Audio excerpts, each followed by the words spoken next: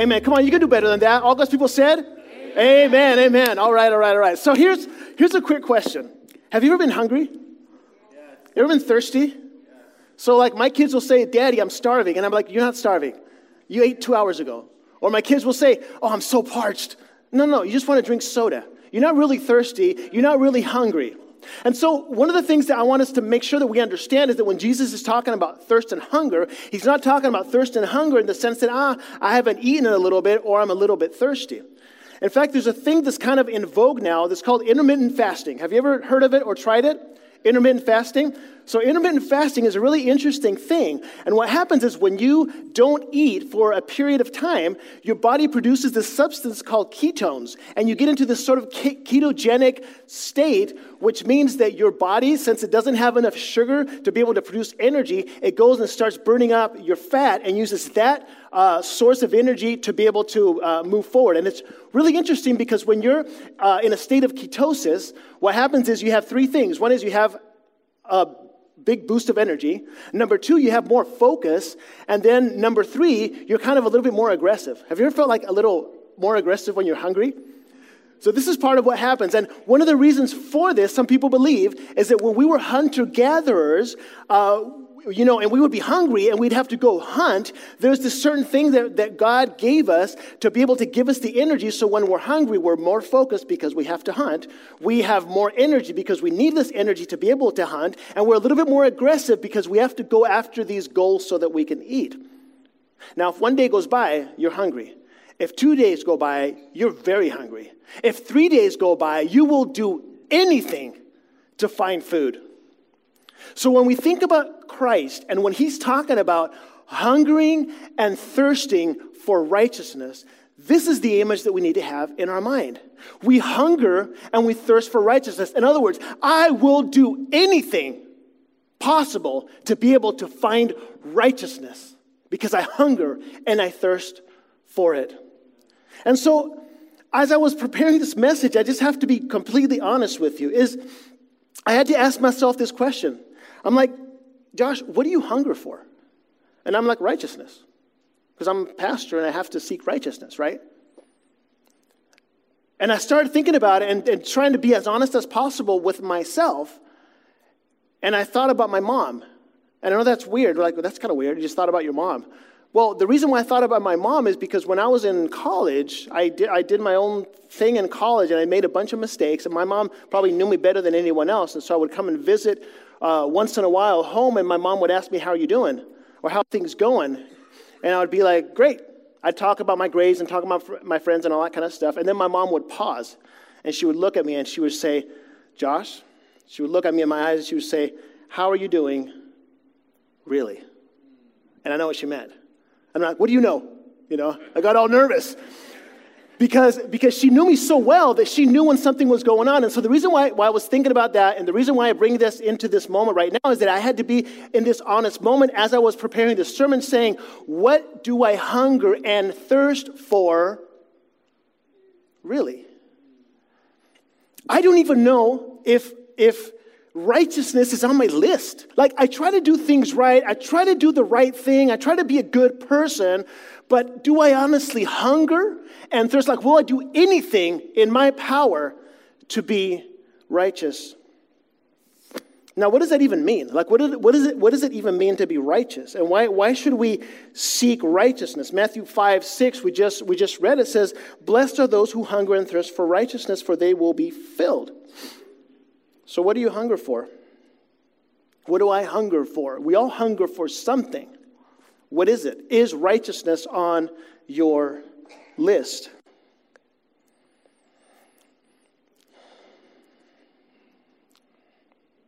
So as we think about that, you may ask yourself, why should I even seek righteousness if Christ already made us righteous through him? We've been talking about this in the past few weeks also, about this whole idea that we've received Christ's righteousness as a result of his sacrifice for us. Romans 3:10 says this.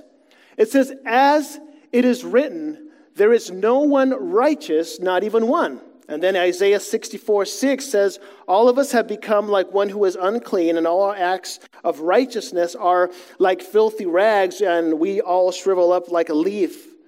And like the wind, our sins sweep us away. So why should we seek righteousness if we can't even produce righteousness? Why even try? Because there's nothing righteous in us, and even the things that we try to do right, we're always going to fall short. So why should we hunger and seek for righteousness? 2 Corinthians 5:21 says this, God made him, talking about Jesus, God made him, his son Jesus, who had no sin, to be sin for us, so that in him we might become the righteousness of God. So Jesus dies on the cross, and he bestows upon us his righteousness. So now we become righteous not because of ourselves, but because God sees us through Christ. So we are righteous before him. We talked in the past about the fact that we're spiritually bankrupt, like we have nothing to offer God. So we may conclude, why even try? Why should we even make it our goal to hunger and thirst for righteousness if through Christ we have already been made righteousness? Why follow any rules? If Jesus already did everything for us, isn't that what it means when Jesus is on the cross and he dies for our sins and he says it is finished? Doesn't that mean that we no longer have to follow any rules? Because all the rules and the regulations from the Old Testament are obsolete. We don't need to follow those anymore. Now we can live in absolute freedom from the law. Because Jesus came to abolish the law. Right? Are you sure? 100%? Let's see what the Bible says. It sounds good though. But it's not. It's not what the Bible says. Matthew 5:17 says this. It says the exact opposite. It says, do not think that I have come to abolish the law or the prophets. I have not come to abolish them, but to fulfill them.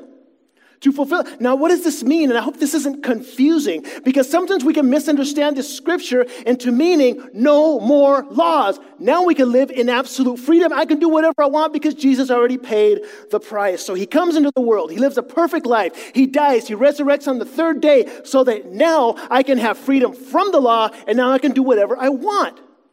Right? No, because he came to what? To abolish the law or to fulfill it? Fulfill it. And there's a big difference, brothers and sisters, between abolishing something and fulfilling something. So let me give you this example, and it's not a perfect example, but this is how I understand it. If you have a cup right here, you have a cup, and that cup is empty, and you break the cup into 1,000 pieces, and then you throw it away, that cup has been abolished. There's no use for the cup anymore. That cup is obsolete. Now, if you have an empty cup, and you fill that cup up with some beautiful coffee, and you drink that coffee, all of a sudden that cup has been fulfilled, and it is serving its purpose. And so what happens with the law, when Jesus talks about fulfilling the law, he's talking about this whole idea that back in the Old Testament, these laws were guilt-driven. And all of a sudden now Jesus comes and he fulfills the law, meaning now I understand why I do these things, because they have been fulfilled with a purpose. They are no longer empty. He did not come to abolish the law. He came to fulfill the law. No longer guilt-driven. There's something else that's fulfilling the law. So Jesus comes to fulfill it, but what does he fulfill it with? Is a good question, I think. As Matthew 22 says this, teacher of the law comes up to Jesus and says this, teacher, what's the greatest law? Which is the greatest commandment in the law? Right? Jesus could have easily said, no. You see, no more law. We just do whatever we want now. No. What does he say? What does he say? He says, number one, love the Lord your God with all your heart, with all your soul, and with all your mind. This is the first and greatest commandment. Number two, the second is like it. Love your neighbor as yourself. Okay, so now the laws have been fulfilled. So this cup is full. Like there's a reason for the law. Now what's the reason for the law? What has it been fulfilled with? What is it full of? What is the reason behind seeking righteousness? What is the motor behind what we do? It's one word. It's love. It's love. In fact, Jesus came up with the 11th commandment. Did you know that? It says this. I know it sounds like heresy, but it's not. John 13:34 says, Jesus says, a new commandment, a new one, I give you. What is it? Love one another as I have loved you, so you must love one another. By this, everyone will know that you are my disciples if you love one another. In fact, the Apostle Paul in 1 Corinthians chapter 13 says that if anything that you do is motivated by anything other than love, that's useless. It's empty. It's noise. It's like a cymbal that you can't keep hearing that anymore. Everything needs to be motivated by love. All right? So what has the law been fulfilled with? Love. Now we know why we do what we do.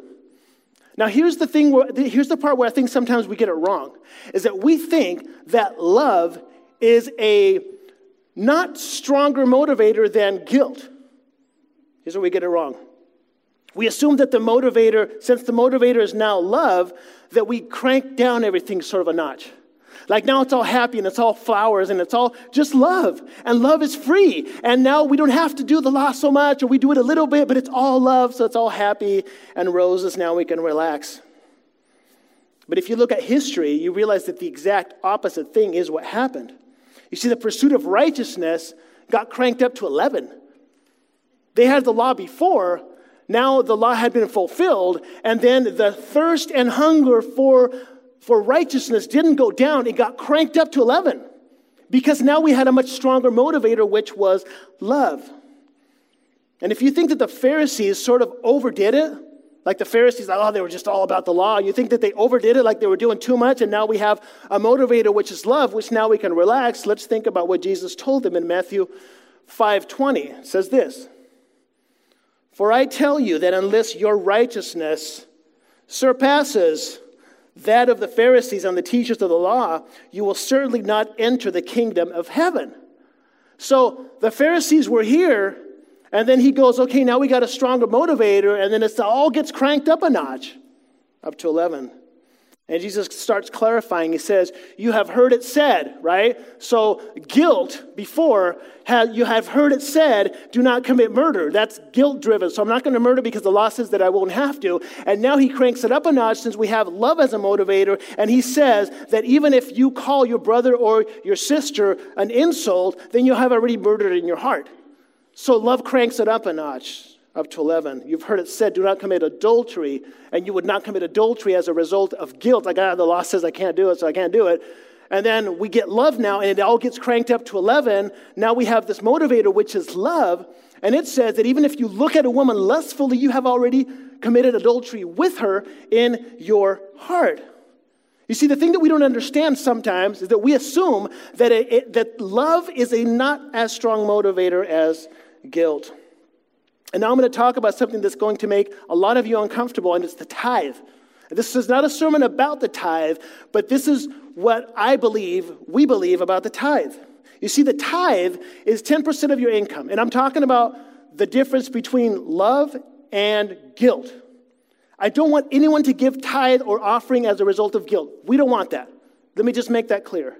But Malachi chapter 3, this is the Old Testament, says that if you don't give God 10% of your income, that you are robbing God. And you may say, oh, well, that's the Old Testament. And there's this assumption that since that's the Old Testament, that no longer applies to us now. But Jesus himself, we just read it, says that the law, he didn't come to abolish it, he came to fulfill it. Which means that now we keep on giving, but not as a result of guilt, but as a result of love. That's why 2 Corinthians 9:7 says, each of you should give what you have decided in your heart to give, not reluctantly or under compulsion, for God loves a cheerful giver, not out of guilt, out of love. So it's fulfilled. So now we know why we give, not out of guilt, but out of love. This is why Jesus also tells the Pharisees when he's talking about the tithe, in Matthew 23:23, he says this. He says, woe to you, teachers of the law and Pharisees, you hypocrites. You give 1/10 of your spices, mint, dill, and cumin, but you have neglected the more important matters of the law, justice, mercy, and faithfulness. You should have practiced the latter, referring to the tithe, without neglecting the former. He was talking about love. He's saying, yes, continue giving the tithe, but now you have to understand that I don't need your money. What I need is your heart. It's the most important thing. So you can see the difference between the giving in the Old Testament and the giving in the New Testament. In the Old Testament, it was an obligation to give because it was guilt-driven, and it was all the offerings and the free will offerings, the first fruits, etc., which added up to much more than 10%. But then you look at the New Testament, which the law had already been fulfilled, and you realize that they didn't give the 10% or 17% or whatever, they gave everything. Because love cranks everything up to 11. That's what I say sometimes when people say, I don't believe in the Old Testament tithing because we're in the New Testament. I'm like, okay, I'm not there yet. Like, I don't know if I can give everything, but I think that this is why we talk about 10% being a good starting point, because love ramps everything up to 11. Now, this sermon is not about a tithe, but the point that I'm trying to make here is that love is a much stronger motivator than guilt. Now, here's the thing. This seems counterintuitive. Because when we talk about the law and we talk about following the law and doing what the law says, there's this assumption that it's going to make us miserable. And we want freedom. I want to be free. I don't want to be tied to anything. But here's what God wants for you. John 10:10 says this. It says, the thief comes only to steal and kill and destroy. I have come that they may have life and have it to the full. God wants us to have a life that is fulfilling. He wants us to be fulfilled in the same way that He fulfilled the law with love. He wants our lives to be fulfilled. He doesn't want us to be slaves to the law. He wants us to be free to love. And the result of loving in this freedom is that we will do the things that we do out of love, and that changes everything. Then we understand why we do what we do.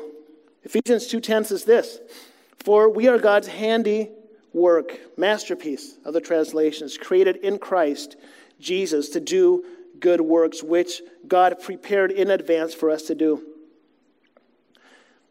You see, righteousness is our purpose.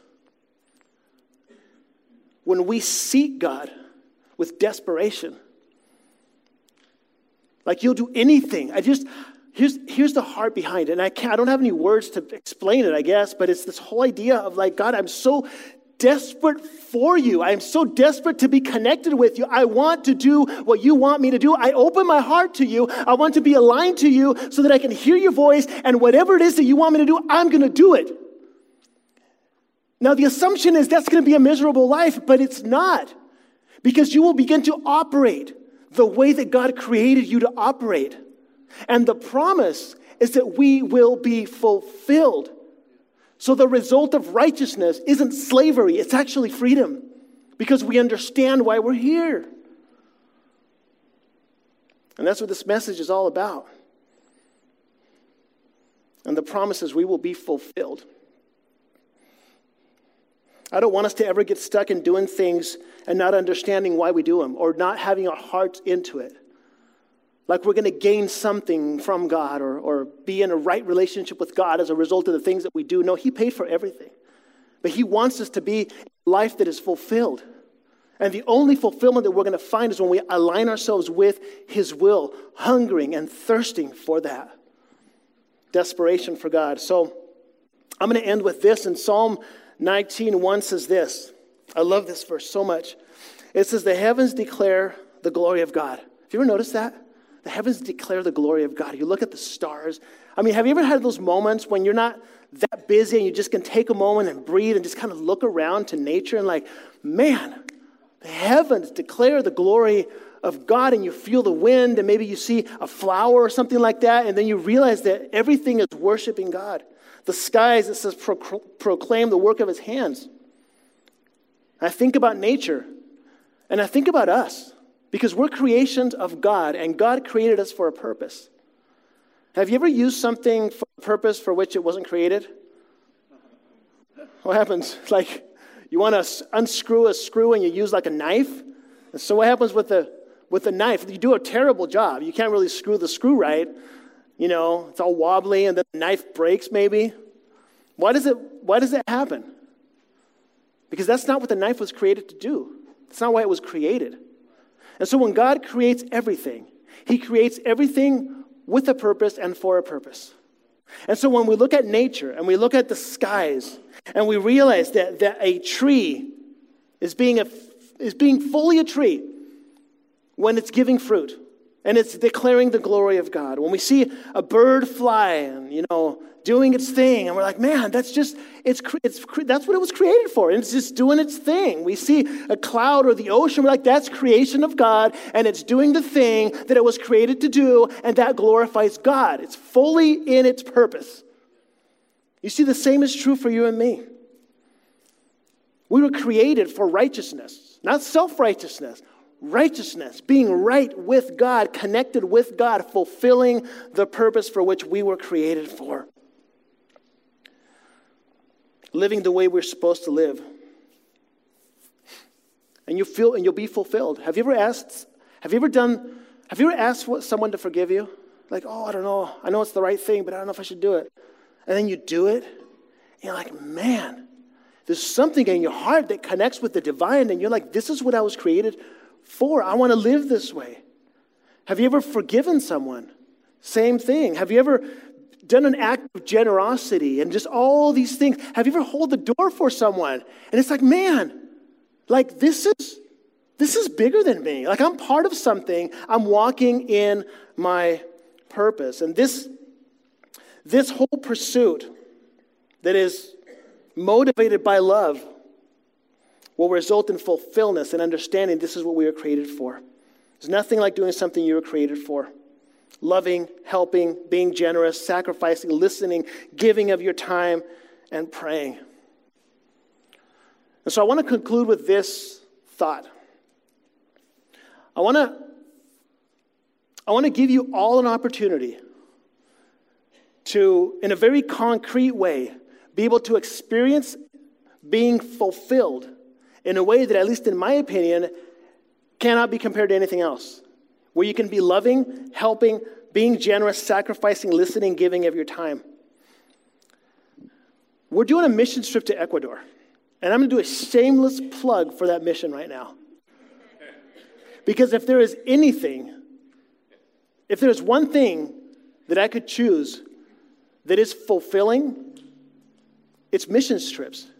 You see, I've been in different parts of the world, led mission trips, done different things, and there's always that sensation as you're doing it. It's like, man, everything that you're doing every day, as you wake up in the morning and you do all the things during the day, you're like, man, I am connected to God and to his purpose.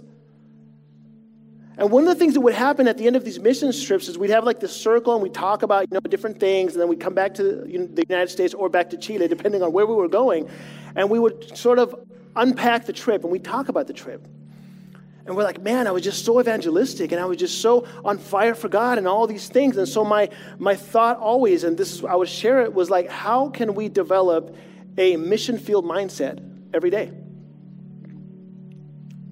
And so as you think about that, I want to talk just a little bit about our mission in Ecuador this year.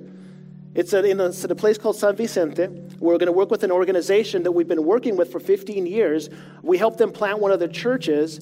And I'm really looking forward to meeting the guy that's in charge of all this, because he has this project. He's going to plant 30 church. He's going to plant 100 churches in 30 years. I just love that. I mean, that gets me fired up just thinking about it. And so I want to challenge you. I want to challenge you to this. I want you to come to a meeting, an informational meeting. This is going to be on March 1st. That's not next week. It's the week after. Just come to the meeting.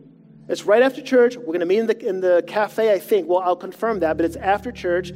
And we're just going to inform you about what's going on.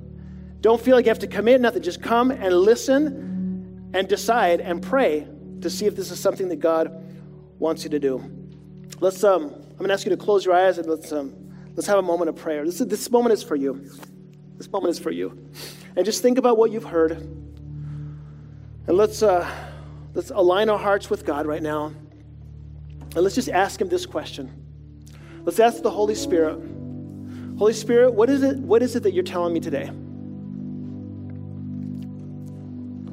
And Holy Spirit, what is it that you want me to do? Because maybe you're here and the whole idea of righteousness isn't even on your radar. Maybe you're thinking like I think sometimes, if Jesus achieved the righteousness for me, why should I even try to achieve it for myself? But today, maybe you understand that Jesus didn't come to abolish the law, but he came to fulfill it. And that now we do the things that we do because of love. And love is our motivator now, no longer guilt. And you've understood today maybe that you will be fulfilled when you pursue righteousness. When we hunger and thirst for righteousness, we will be filled. And you understand now that it's all about love. But here's the thing. Maybe you're sitting here and you're having a hard time having love as your motivator because you're just going through too much pain right now. Maybe you feel lonely. Maybe there's injustice that has been done toward you. Maybe you've been victim of abuse. I don't know. Maybe you're struggling. Maybe you're just stressed and you can't even think about what we're talking about right now. And that's fine. That's fine. All I want to do is that if you're having a hard time with this right now, and you're overwhelmed, and you need for this to come into your heart, I just want to ask you to raise your hand. I'm just going to pray for you. Just raise your hand and I'll pray for you. Amen. Amen. Amen. Amen. Lord God, I want to thank you for this time that we shared, Lord, and I just want to recognize that sometimes we get confused and we don't understand. At least me, this is me talking right now. Sometimes I get confused and I just get busy and just doing all these things and we forget that you fulfilled all the law. But now we have a stronger motivator, which is love. And I pray that will be the thing that moves us to do all the things that we do. And that as a result of this hunger and thirst for righteousness, that we will find our purpose in our families, in our interactions. And that we'll discover that as we hunger and thirst for righteousness, that we will be fulfilled as we pursue the things that you've called us to do, that you've invited us to do, to be generous, to be helpful, to be loving, to do all these things that you will allow us to discover this way, this path toward righteousness. Not to achieve perfection because we never will, but this path of good works that you have laid out for us to walk in. I pray for all the hands that were raised, Lord. I feel like there's people here that are hurting bad. And I pray that you'll give them comfort and you'll give them love. I feel like some people here maybe feel so empty that they have nothing to give, Lord, and I just pray that you'll fill them with your love. That you'll give them sort of like a spiritual hug and that they'll realize that you're here right now, that you're with them and you love them and you will never leave them. We pray this, God, right now with all of our hearts, and we love you in Jesus' name. Amen. Amen.